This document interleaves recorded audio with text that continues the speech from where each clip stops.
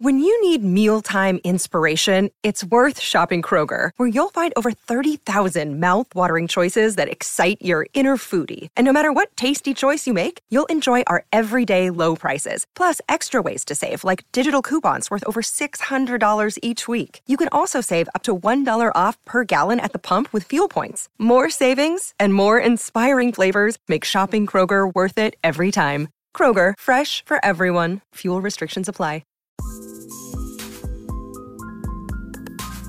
Welcome to the Poetry Questions TPQ20, where we sit down with your favorite authors to talk about passions, process, pitfalls, and poetry.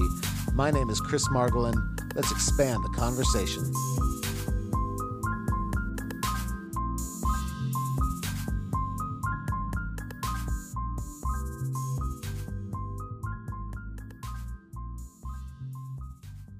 Well, hello there. How are you doing? Hi, doing all right. Good. Well, thank you so much for hanging out here today on TPQ20. It's nice to actually, get to talk to you. We've kind of talked back and forth for the last year or so. So It's nice to actually have a conversation. Likewise. So we always like to get started here by saying that we know who you are, but some of our audience may be new to you. So if you were to sort of give, your elevator pitch or more the bio that your publicist doesn't have, what would you want people to know? I would want people to know that I am at heart a Gary, Indiana girl who wears her heart on her sleeve, that honestly loves people and cares so much to a fault about this work, this writing, community, art, my people, Black people, justice, women. And that's what keeps me up at night. I turn and toss and turn and turn, and it gives me anxiety thinking about injustices and things that aren't right keep me up, and people keep me up. I'm a lover of people. I get that from my mother. We care a lot about care and our community and how we can use our gifts to give back, and maybe something that I write might help someone else that's dealing with similar things.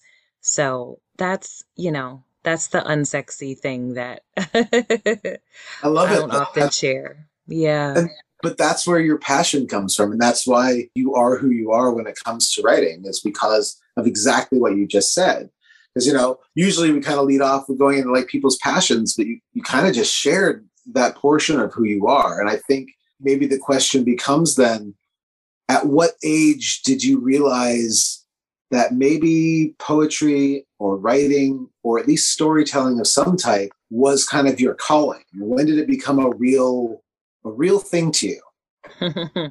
So I'll tell you a little story. My mom says that I've been like bringing people together and storytelling since I was like 4. And I kid you not, she says that in my preschool, my kindergarten class, I woke everyone up and got in trouble because I used to do story time and sing-alongs and like 3-part harmony with the little babies at like 4. And she was like, Khalisa, like you've always known that you were a leader.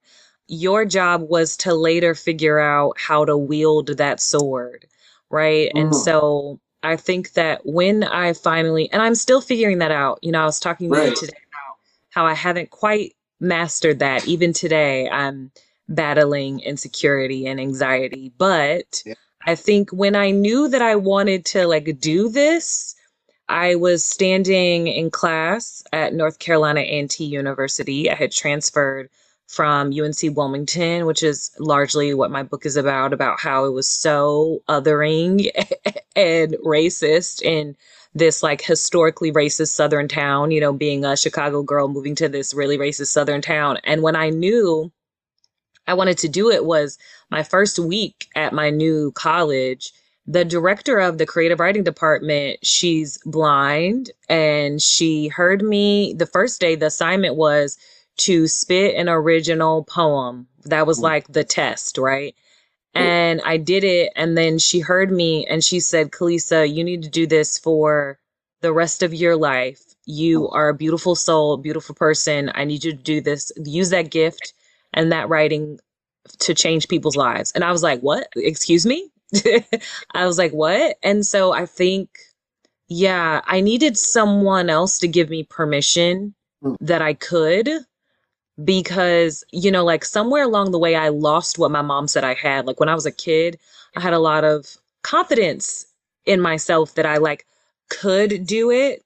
And then I think over the years, I lost that belief, that courage. And so I think that I needed her, this like powerful director who was like this world renowned writer, to tell me like, nope, F all that insecurity. You got this. You could do this. So yeah, that's what it took for me to really believe. Now, had she not said that, what would you have been? Where were you heading? Pre being, the writer and the speaker that you are, what was the job route? So I had actually made a commitment to study writing upon literally just packing up my stuff with my friend and being like, let's get the hell out of here. And so I had already, I think that move to say like, I cannot be in this town anymore and I need to, I'm not well and I just like, I won't end up living out my fullest potential, but I won't even be sane if I stay here. I think that in itself, like choosing to leave somewhere, I had already committed even before she told me that unconsciously. I think I knew that my path was going to be writing, but before she kind of like spoke life into me, I had told myself, I had taken time off school and I told myself that I wanted, to my parents, my whole family, I wanted to be a full-time actress. I had even moved to California with my sister and like thought that was my journey. Nice, okay. Because yeah, so I had acted and my whole life and sung and danced and was a classically trained, dancer and actress as from a little kid. And I thought that that's where I was heading. But like I said, I think something about like needing a change and like that experience in college, like not getting what I needed out of the experience and that being so traumatic, that woke me up. I think maybe that was like the thing that shifted my original career aspiration a little. Yeah.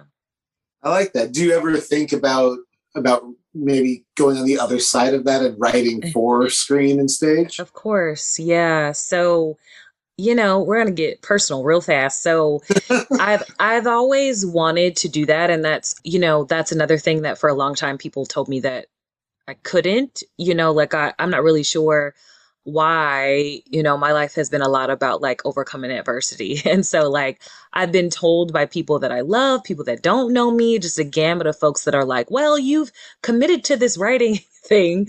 And so like film, that like stay in your lane. I've gotten that a lot. Like stay in your lane, And so you have a lot of lanes right now. So that's right.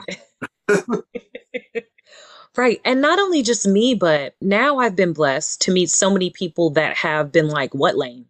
Like not only my mentors, my like amazing mentors like Disha Filia, who have been like, Kalisa, she literally sat me down, was like, Kalisa, I am a living witness that whoever told you that doesn't know what they're talking about, And so I've been blessed to now have so many mentors or like people that have been proving that wrong, that I now know it's possible for me. Just the other day, Elizabeth Acevedo was talking about how her YA novel, and I'm writing a YA novel in verse because of her, right? And she literally like made me bawl crying the other day because she was like, my book is becoming a screenplay. They're adapting it.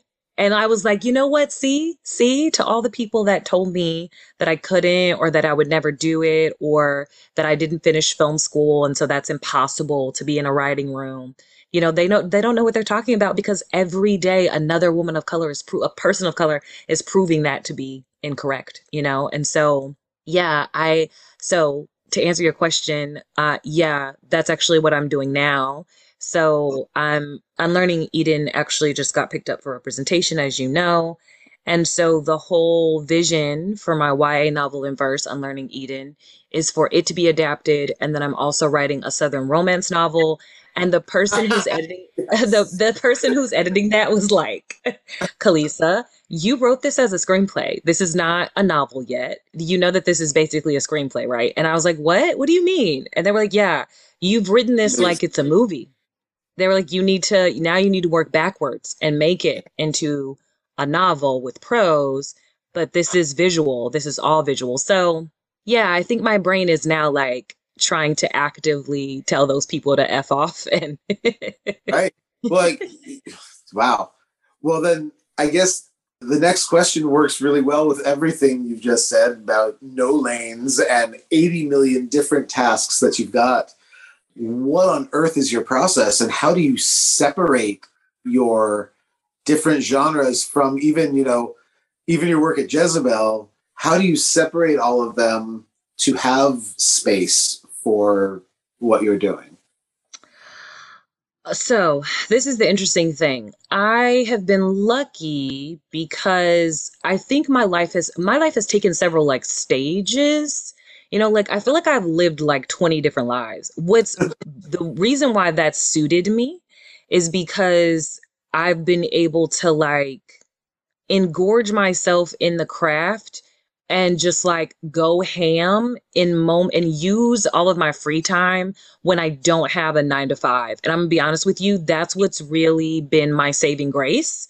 There have been moments when I haven't had a 9 to 5 like I do now. And what I've done is I've just like fully immersed myself in writing and the craft so that what I can do is, and I don't know, I'm just like, I married a poet. And so we have like this really interesting process of like getting a lot of work done. And my husband has been really crucial into me finding a really good groove when I have a 9 to 5 and when I don't, because he's had to do the juggling act that you're talking about. So he's a like, US traveling, accomplished, award-winning slam poet, right? And has been on the team since we have been dating for like upwards of 11 years, right?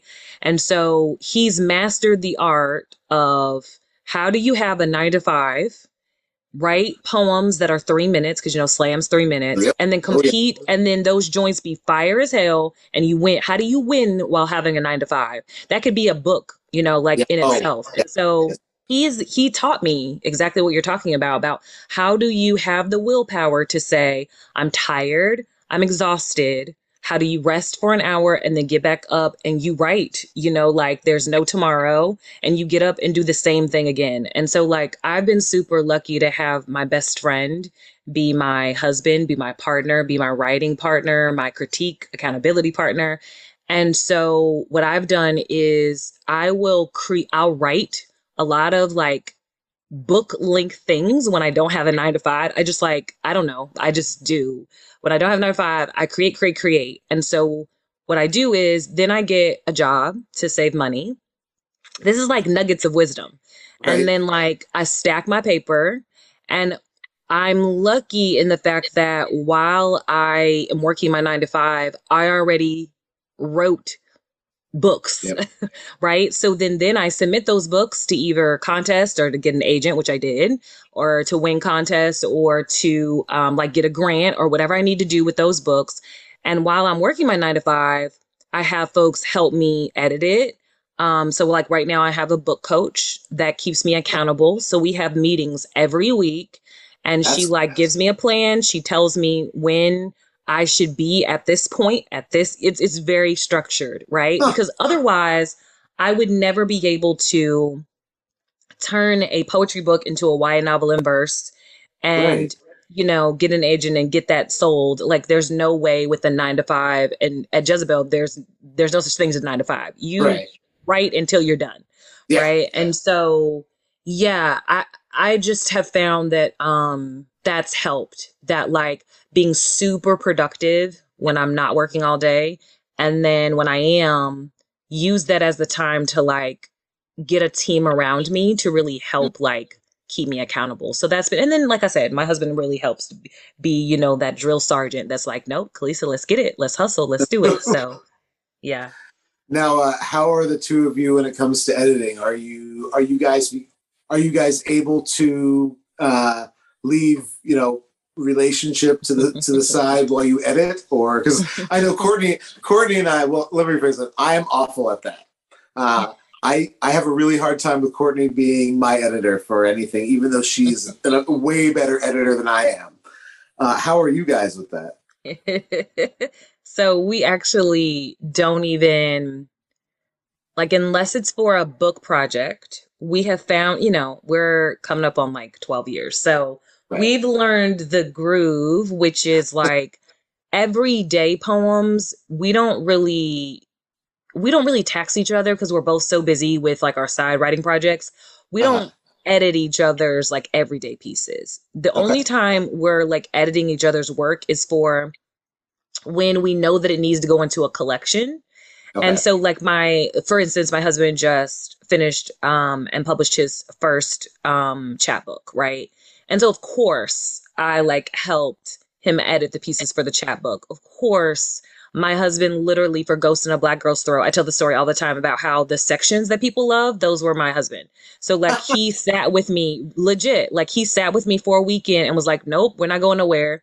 Me and you sitting in this room and we are organizing this book. And I was like, thank you so much. Like, oh my gosh.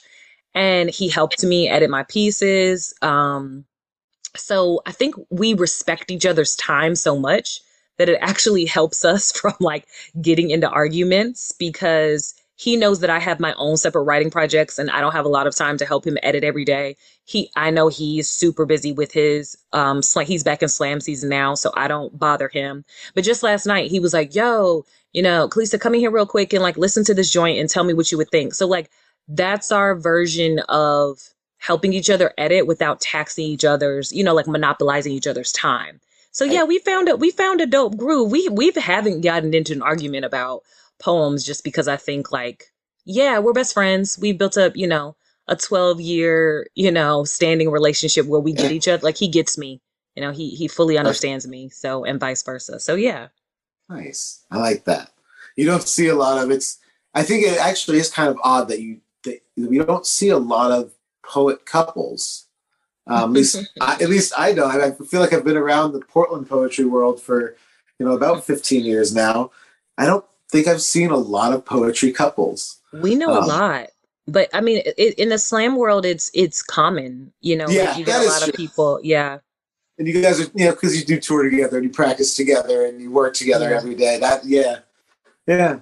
Um, So Mahogany Brown and I got into a conversation on the idea of relevancy, Mm, and how to stay relevant in between projects, mm, and whether or not, more importantly, there's a race generationally with each generation of poets that come through, kind of a race for relevancy, and that leads to kind of some Twitter fights or infighting here and there, or mhm. how do you feel like there is a do you feel, I guess, two-part question, do you feel like there is this race for relevancy, like people want to claw their way to the top at some point?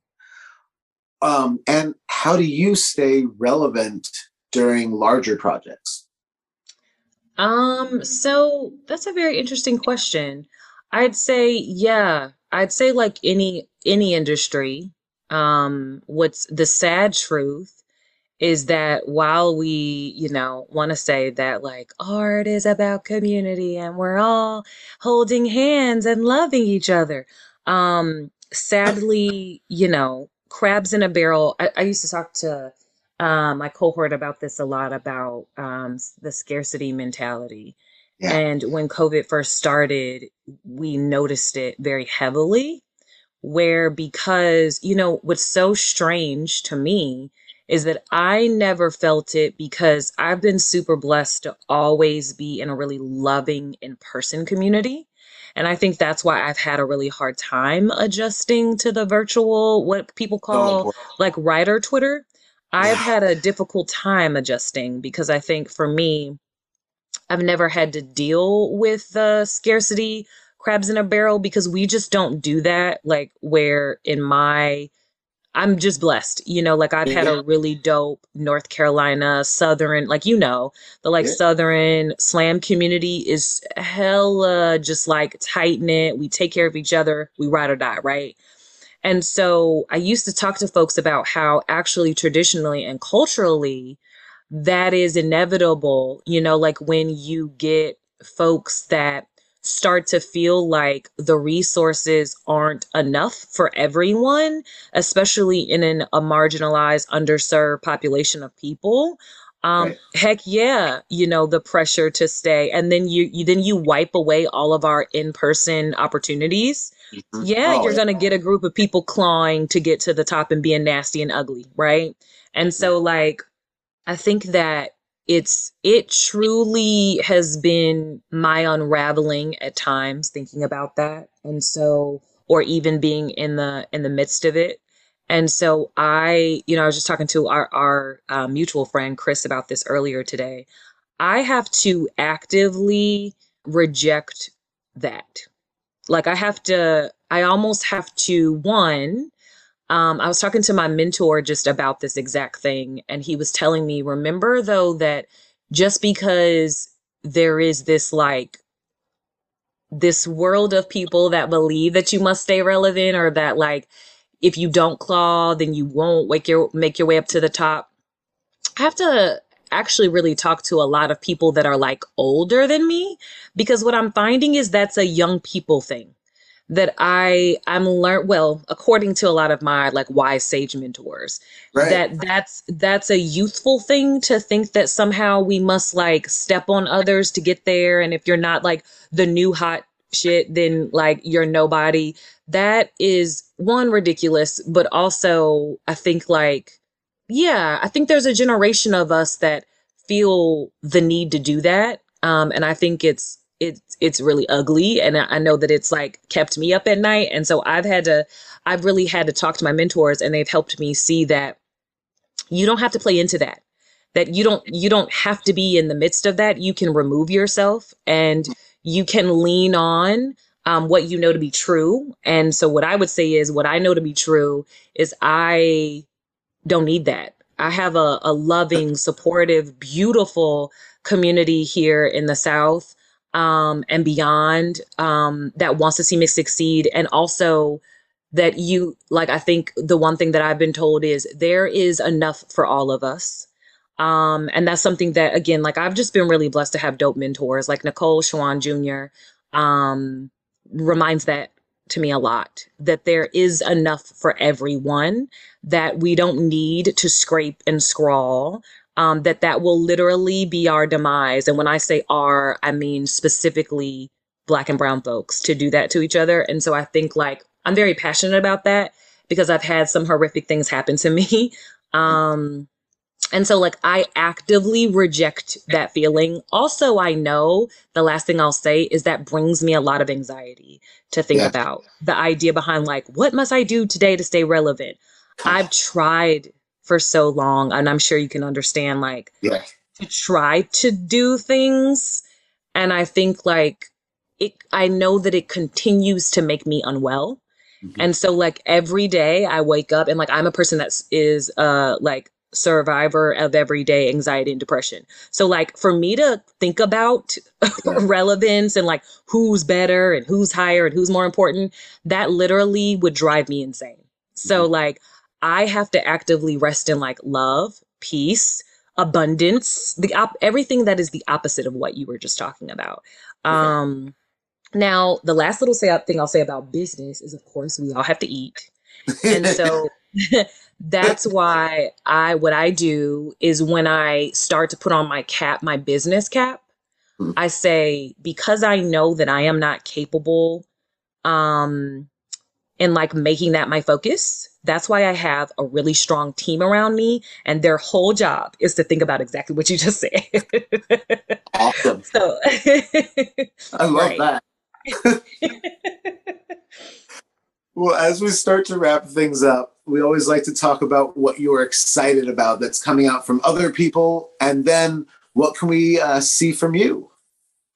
Yeah, so so many dope people just have so much work out right now that's like about liberation.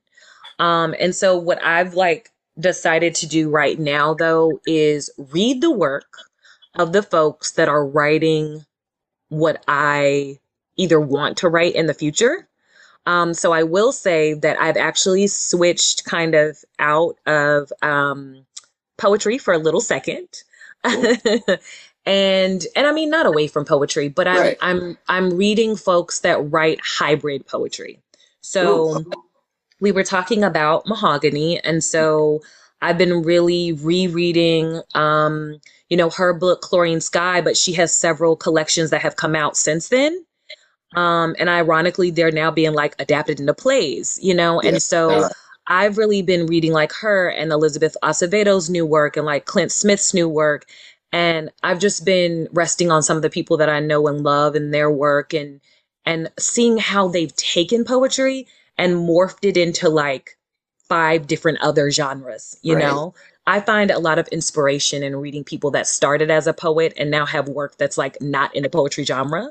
Yeah, Um, I think you mentioned Clint. I think Clint Smith is such a brilliant example yeah. of somebody who came from that poetry world and Hmm. has risen to just such a scholar and of the Yes. world.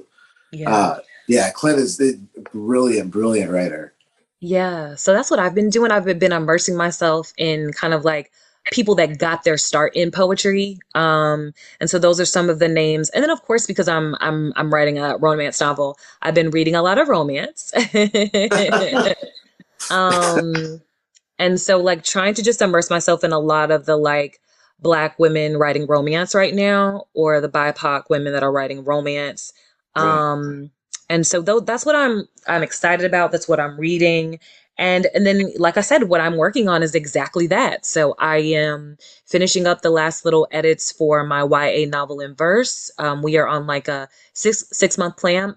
I'm in the 3 month mark. So we've got 3 more months to go on me completing this YA novel. And then my romance novel, I am halfway through with that. And so that's exciting.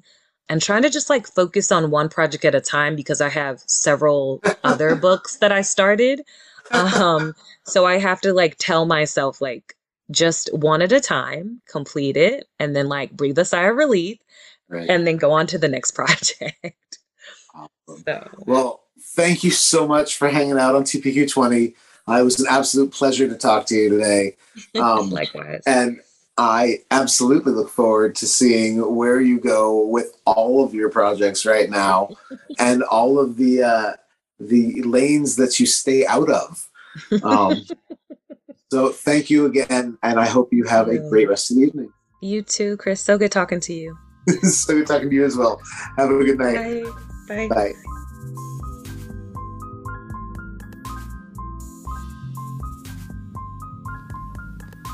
Thank you for listening to the Poetry Questions TPQ20. Please like, rate, review, and subscribe. See you next week.